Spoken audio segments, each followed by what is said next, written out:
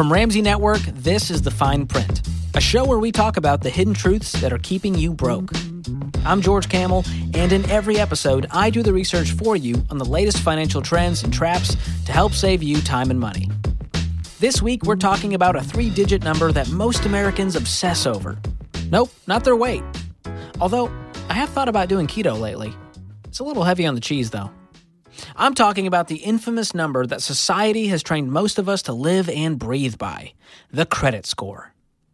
According to a recent survey from WalletHub, 87 million Americans say they are worried about their credit score due to the pandemic. And it's not without reason. We've all come to believe that having a good credit score is like having a golden ticket to all the finer things in life. I mean, if you have a good credit score, you're living large, right? Well, actually, it probably means you're living largely in debt. Think about this for a second. Why do people try to improve and keep up with their credit score? That's right, to get approved for lines of credit and loans. Car loans, credit cards, mortgages, personal loans, you name it, they'll lend it, if you have the right score. On top of that, you've probably heard that your credit score can impact job opportunities, insurance rates, and your ability to rent. The leading credit score in the industry is FICO, and that number can range from 300 to 850. 850 being considered the best creditworthiness. Oh, I hate that word, creditworthiness, worthy of credit. Credit just means borrowing money. I want you to know you are worth so much more than credit. So the question we're going to answer today is this. Is the credit score game a necessary evil that you have to play in order to live your financial life? You know, all of this talk about credit scores reminds me of the 1939 classic film, The Wizard of Oz. Think of the journey to earning a good credit score kind of like trying to get into Emerald City. I mean, that city just looks like wealth, all glittery and green. And Dorothy and her gang think, man, if we could just get there, we could get everything our little hearts desire. But the yellow brick road to the perfect credit score is full of lions and tigers and bears and credit card debt and car payments and student loans. Oh my. Oh, and that wonderful Wizard of Oz wasn't as wonderful as they thought. And I talked to a guy named Jim McGuire who experienced this firsthand. His Emerald City was called Silicon Valley. And when he moved there from Canada, he doubled his income overnight and started down that yellow brick road to find financial success. Well, take me back. Let's go back to the olden days. Sure. You get to the United States, and now you've got all this money. Did you feel rich at that point? I felt rich. I felt surrounded by what was going on in Silicon Valley. You have to understand at the time in 2000, Friday afternoons on the campus of a tech company would be a luau for the staff. If you stayed in the office past 6, they catered your dinner. Wow. So I just went from a small remote town in northern Canada to just surrounded by opulence. And all of a sudden, like all my colleagues, I'm carrying a Venti coffee from Starbucks in my hand into the office, paying $5 for a coffee. That's the American dream. Absolutely. And of course, then on day one, I started to look at this and said, well, I got to have. So I went to a local credit union and said I wanted to get a credit card. They said, well, you don't have a credit history because you don't exist to us. You come from another country. Well, how do I do this? Well, why don't we get you a loan? Why don't you go buy a car? Okay. So now I could have paid cash, but I took out a loan and I carried the loan. Because they said you had to establish your credit history, and so you went, well, I've got the cash, but I should do this on a loan, so I have credit history. Exactly. And it seemed absolutely logical at the time. You're talking to a guy whose title is electrical engineer, who's supposed to be a pretty smart guy who can do numbers, and I'm looking at that saying, that's just the smartest thing to do. How else am I going to get a good credit score if I don't take out this loan? So I did. So where did this come from, this idea of like, I need to have credit history, I need to have a credit score? Where was the first time you heard that? Well, that's a great question because obviously Canada is not such a foreign country that we don't have credit scores and we don't have credit bureaus. It just really wasn't important to me in the life I was living there. But when I'm suddenly in the excess of Silicon Valley, surrounded by folks who are literally buying a BMW and cashing out stock options and going on fabulous vacations, it was, you got to spend. And the only way to spend, you got to have that Diners Club card with a high limit so you can afford to buy the thing you want to buy. And of course, I could justify it by having an income of that level, which was radically more than what I was used to having. It just all seemed to make sense at the time. So you didn't go into debt because you didn't have money. You went into debt to keep up with the game. And that's exactly what I did. It was a car loan, followed by a credit card, followed by a branded credit card. Then the company's having me travel for them, and I could use my own credit card. So let's get a hotel branded credit card and an airline branded credit card. And so all of a sudden I've got all these cards. End of the first month comes, somebody doesn't reimburse me the expense check. It's a couple of bucks of interest, plus it's good for my credit score. Let's just carry that next month. Wow. So your process was, I'll get the points and it will help my credit score, so why not? Yeah, absolutely. Just to keep your score up. Well, it wasn't that it was so much. It was probably a $10,000 car loan. It was probably in the thousands of dollars carried on credit cards. It was totally manageable in my income. But in hindsight, it was cutting interest payments to a group of people for absolutely no reason. And that was a light bulb that turned on one day. Yeah, so what was that day where you went, why am I doing this? My company was purchased by another company, and I was moved from the Valley into the Chicago area and finally had the chance to buy a house for the first time. I get to the suburbs of Chicago. I can afford a house. Now I'm looking at the numbers. Now I'm looking at cash flow. I need every dime I can if I want to afford to pay a reasonable mortgage payment. And I'm starting to ask myself questions. Why am I paying this? Why am I paying that? I do not want to be paying anybody a dime of interest, because every one of those small interest payments I'm carrying to build a credit score just can go towards my ordinary cash flow, make life easier. So somewhere in that process of kind of wanting to take the next step, but it was kind of okay, the Silicon Valley party's over. It's time to start paying more attention to this and be intentional with what I do. Like Jim, you've probably been told at some point that you need to build your credit score. In fact, according to the Q1 State of Personal Finance research study done by Ramsey Solutions, 77% of Americans believe that a high credit score means you are good with money. And in that same study, people said that building credit is one of the top 3 reasons they use a credit card, right behind earning rewards and being able to cover emergencies. Now, we've tackled the whole issue of credit card rewards in our second episode of this show. And as far as emergencies go, we covered the importance of building an emergency fund for yourself in episode 3. So that leaves that big old elephant in the room, building your score. To dig into that, let's talk about what a credit score is actually made up of. What's interesting to note here is that credit reporting companies like FICO and Experian are pretty tight-lipped with exactly how they come up with your 3-digit number, which is pretty sketchy in itself. But here's what we do know goes into account when calculating your credit score. Keep up with me here. 35% is based on your debt history. That's how much you've borrowed over the years. 30% is your current debt level. That's how much you owe right now. 15% is how long you've been in debt. 10% is any new debt you've acquired in the last 12 to 18 months. And the final 10% is based on the type of debt you have. That could be student loans, car payments, or that Amazon Rewards Prime card. Listen, I know that 5% cash back and 2-hour delivery is tempting, but please don't go into debt for Jeff Bezos. The last thing that guy needs is more money. He already has that $185 billion net worth as I say the sentence. Oh, make that 184. He just went to space. It ain't cheap. All jokes aside, did you catch a common theme about how your credit score is calculated? It's based entirely on your relationship with debt. It doesn't even consider how much you make, how much money you have saved, or how well you budget every month. The way the credit score works, a 20-year-old who's making minimum wage at a fast food joint could have a better score than a 50-year-old who's making 6 figures in Silicon Valley. That seems filet-o-fishy to me. Or how about this?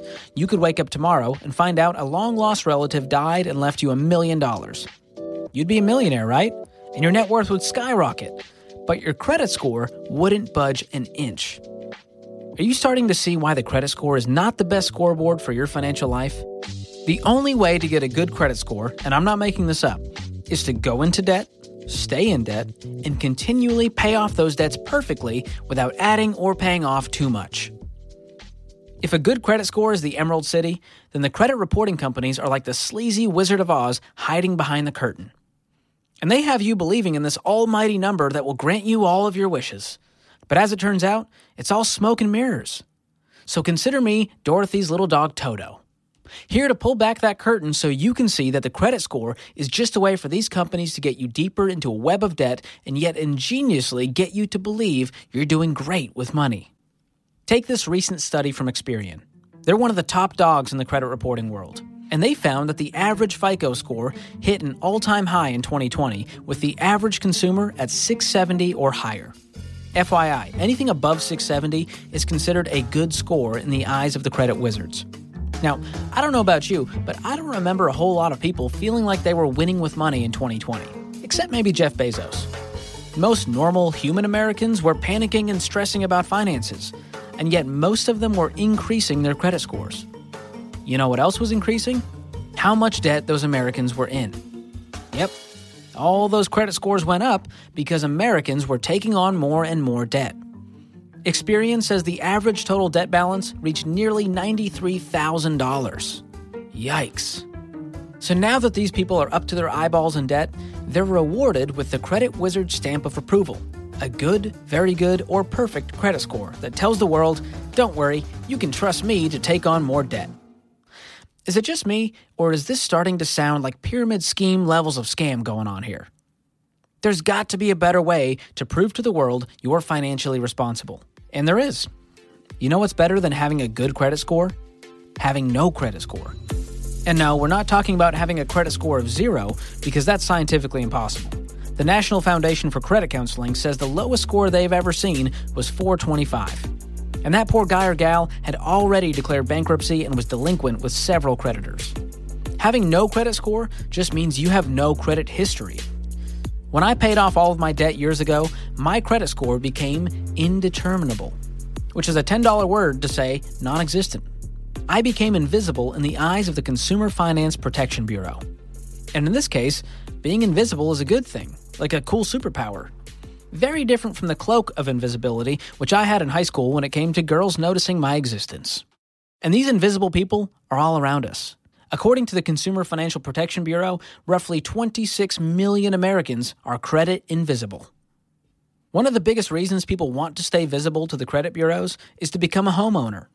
You probably know that most mortgage companies use your credit score to decide if they're going to loan you a whole bunch of money and what your interest rate will be.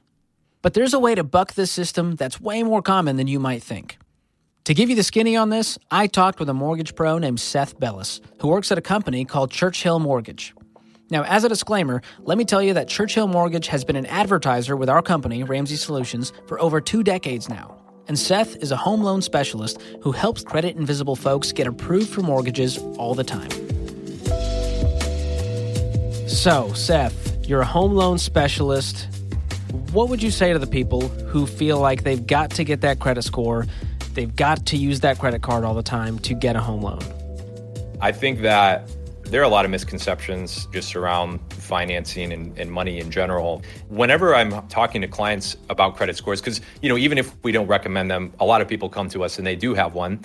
And it really is like a game. It's like a giant game that's been created. And if you don't play the game correctly, then the myth is you're going to be penalized, right? Like if you don't have a great credit score, you're going to take a hit and you're not going to be able to buy a house, or you're not going to get a good interest rate, or you're not going to be able to close because it's going to be so complicated to go through this manual underwriting process. And I talked to clients, I actually talked to 2 people earlier today, I can't even make this up, and they had been given information from other lenders basically saying, hey, here's what you got to do to establish a credit history. They'll call me a couple months after they've opened up a credit card and say, hey, this lender told me to do this. And I was like, no, I wish that we had talked before you talked to them, because I could have saved you, having to feel like you got to go down that road in order to get a loan. So a lot of it is education, and just the lack of opportunities that are available. We've kind of accepted, I think, as the finance industry, that credit scores are just a part of everything.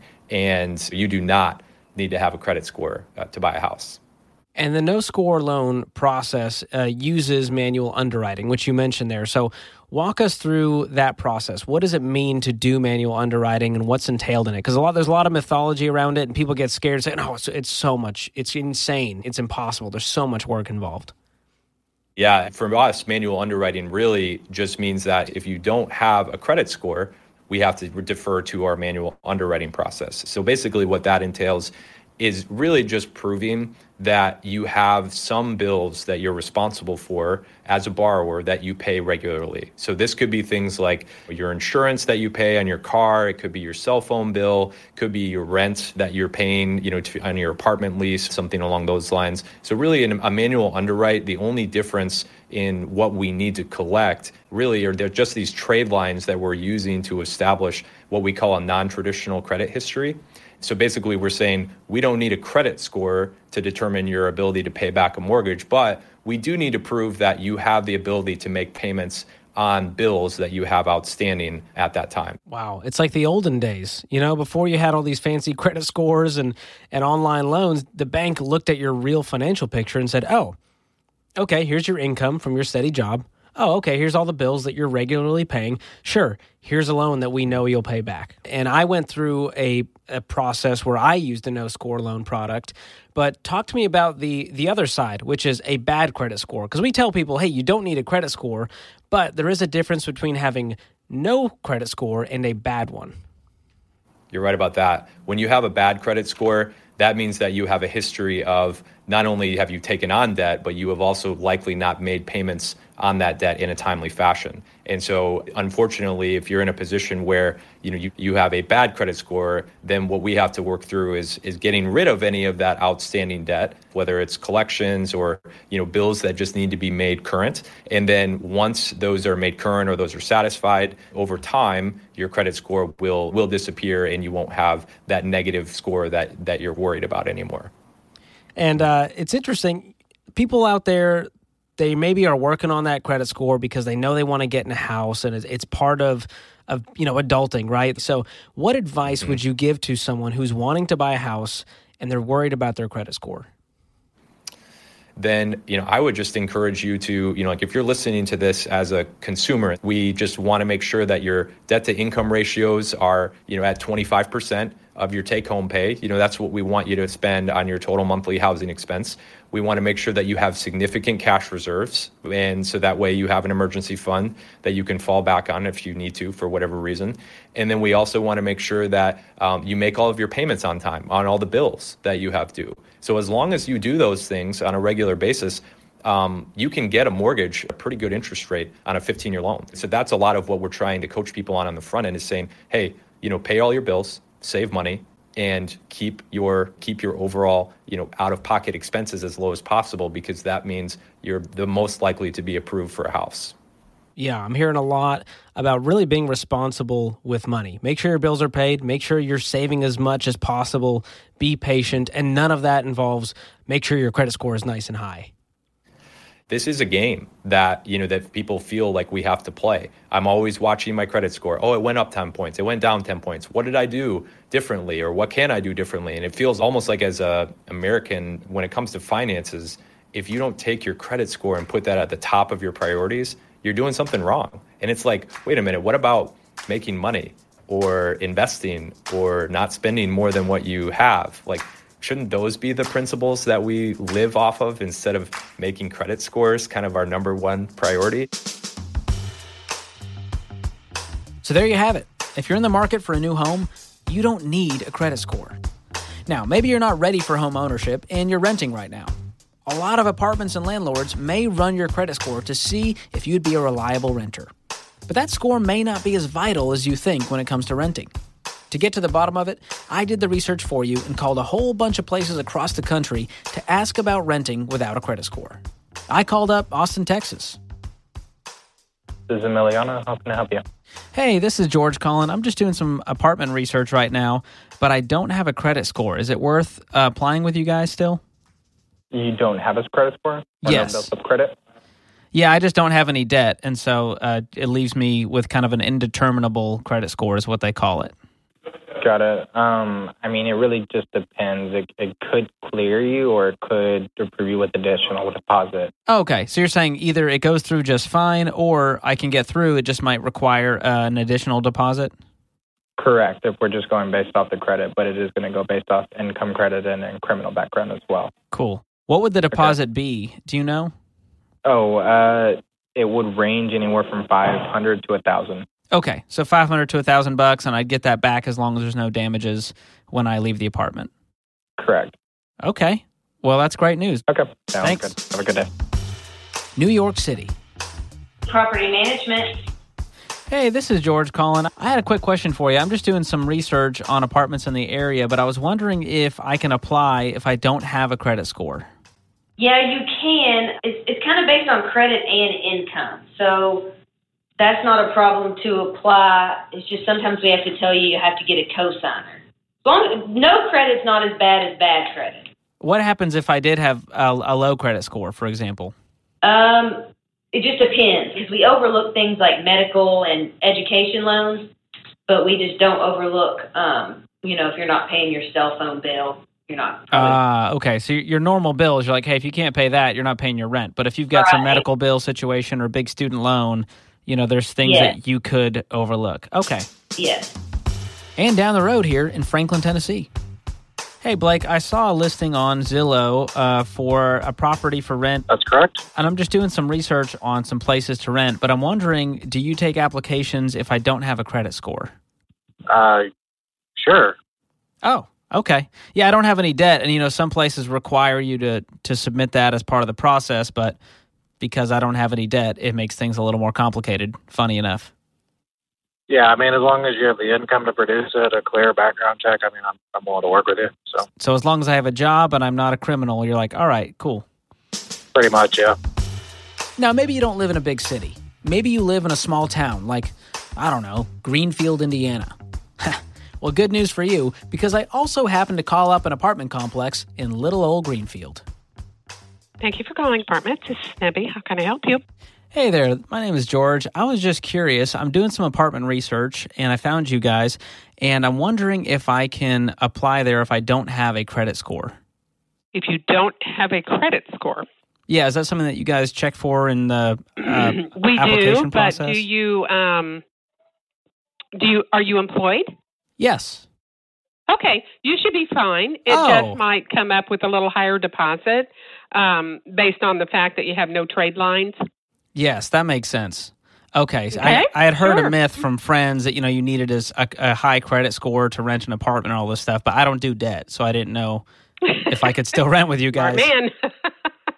Do you know what that higher deposit is? It would probably be $1,000 because it would show our normal deposit on a complete pass is $500, but with no trade lines, they look at it as being a little bit higher of a risk. Sure. Because there's no credit out there. And so they would make it conditional. It would come back conditional with an additional $500 deposit. So if I'm hearing you right, I just need to pay, I would pay an additional $500 more than someone who had a credit score. Yes, the deposit would come back to you as long as there were no damages on the apartment. Awesome. Well, this has been super helpful. I appreciate that. I'll follow back up. All right then. Thank you. Thanks. Have a great day. Whew. I am worn out. That's a lot of phone calls for a millennial to make in one day. But it was worth it to prove to you that you don't need a credit score to rent an apartment. You just need to make sure you have enough money to cover the security deposit and potentially first and last month's rent. And as Seth Bellis taught us, you don't need a credit score to buy a house either, thanks to no-score loans and manual underwriting. I know housing isn't the only reason people hang on to their credit score for dear life. There's other areas that we need to look at when it comes to your score, mainly transportation. Let's talk about cars for a second. You only need a credit score to buy a car if you're taking on a car loan. But as it turns out, you can save up and pay for cars in cash. At Ramsey, we recommend buying a reliable used car and saving up monthly until you can afford it in cash. Money talks, and if the salesperson is listening, you can absolutely pay with a check straight from your bank account and avoid years of payments. Aside from buying a car, you might also need to rent one. And wouldn't you know it, most car rental companies allow you to rent with a debit card and no credit score. Just make sure you have enough money in your travel budget for any temporary holds they might debit from your account. And call ahead to find out the specific policy with that rental company. The same thing applies to getting a hotel room. And to be clear, these aren't theories and fairy tales. I've done all of these things myself, and so can you. You don't have to learn it the hard way like our friend Jim did, who you heard from earlier. After basking in the opulence of Silicon Valley, his words, not mine, and sipping on $5 venti lattes, he realized the path to financial success was going to take intentionality and focus, not a 3-digit number. You're right. I was literally chasing the concept of a score. Again, in hindsight, I want someone to judge my worthiness, even though I have the money. I have the cash flow. I've got the money in the bank to make the payment, but I'm watching it on TV. I'm seeing it everywhere saying, but I have to have a high score. I better go, log onto that website and check my score and make sure it's good. All it takes is one mislabeled envelope with a bill in it for it to be a late payment to ding your credit score, and it was beyond your control. Now, gosh, my credit score may have gone down. Do you think people's worth, their value, their metric of success is tied to their credit score? Yeah, definitely. I did it, and I'm certain too many other people tie their identity to it. So talk to me about the day you said, all right, I'm done with the credit score game. What did you end up doing from there? So it was a two-part thing, and it was one of these, I'm not carrying debt. So that step one said, pay stuff off, no more interest. And I did some math. I started to calculate out how much I was giving in interest and just made a personal vow I'm not doing that again. That'll make you angry. Anytime you do math and figure out how much money you're throwing away, not just to your payments, but to the lenders on top of that through interest. Yeah, and if you really want to disappoint yourself, go back and do some historical math and count it up over the years and just say, for the sake of what did I give away thousands of dollars? I had the resources to buy that used Saturn that I bought, but I decided I had to finance it to get that credit score and, made a payment of a few $100s a month versus just paying for it and having that few $100s a month in my cash flow. What you can do when you have money. Absolutely. Wow. So 21 years later, since you moved, where are you at now financially?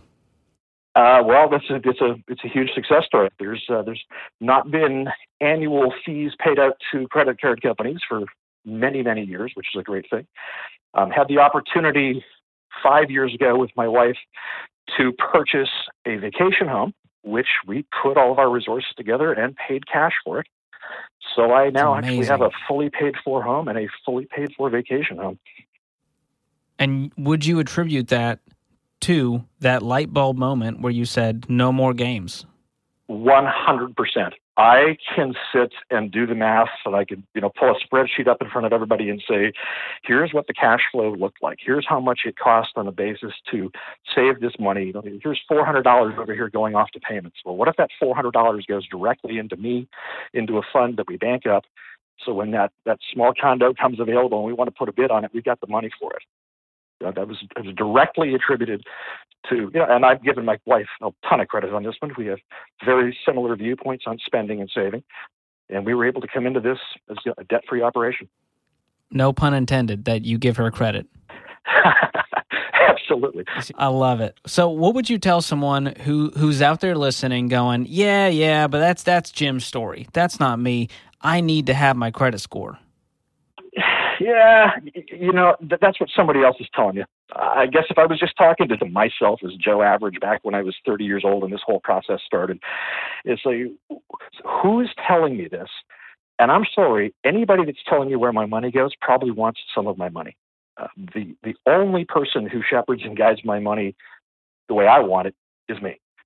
If somebody's guiding me into a decision about how many points I should carry or what my interest rate should be, that's because they want a share of it. And I just think if you really get logical and disconnect that emotional thing and say, no, control it, manage it yourself.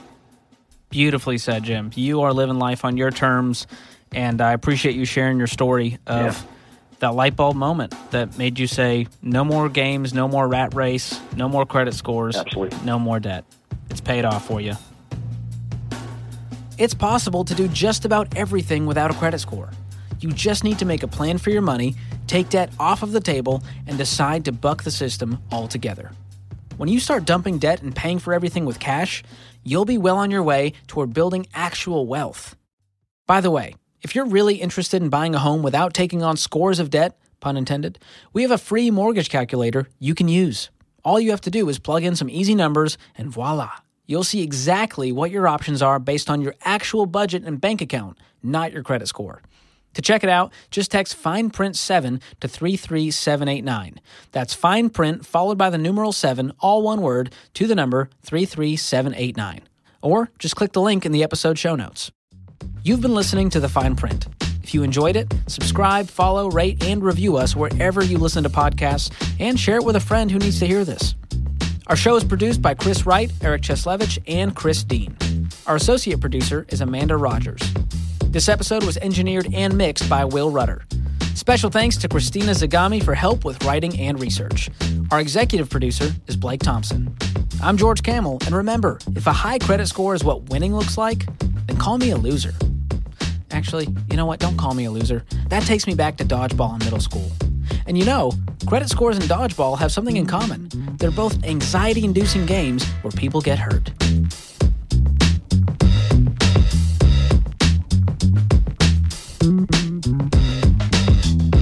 Fine Print listeners, we want to hear from you. Yeah, you. If you've got a story of falling for a money trap, believing a money myth, or not reading the fine print, give us a call and tell us all about it.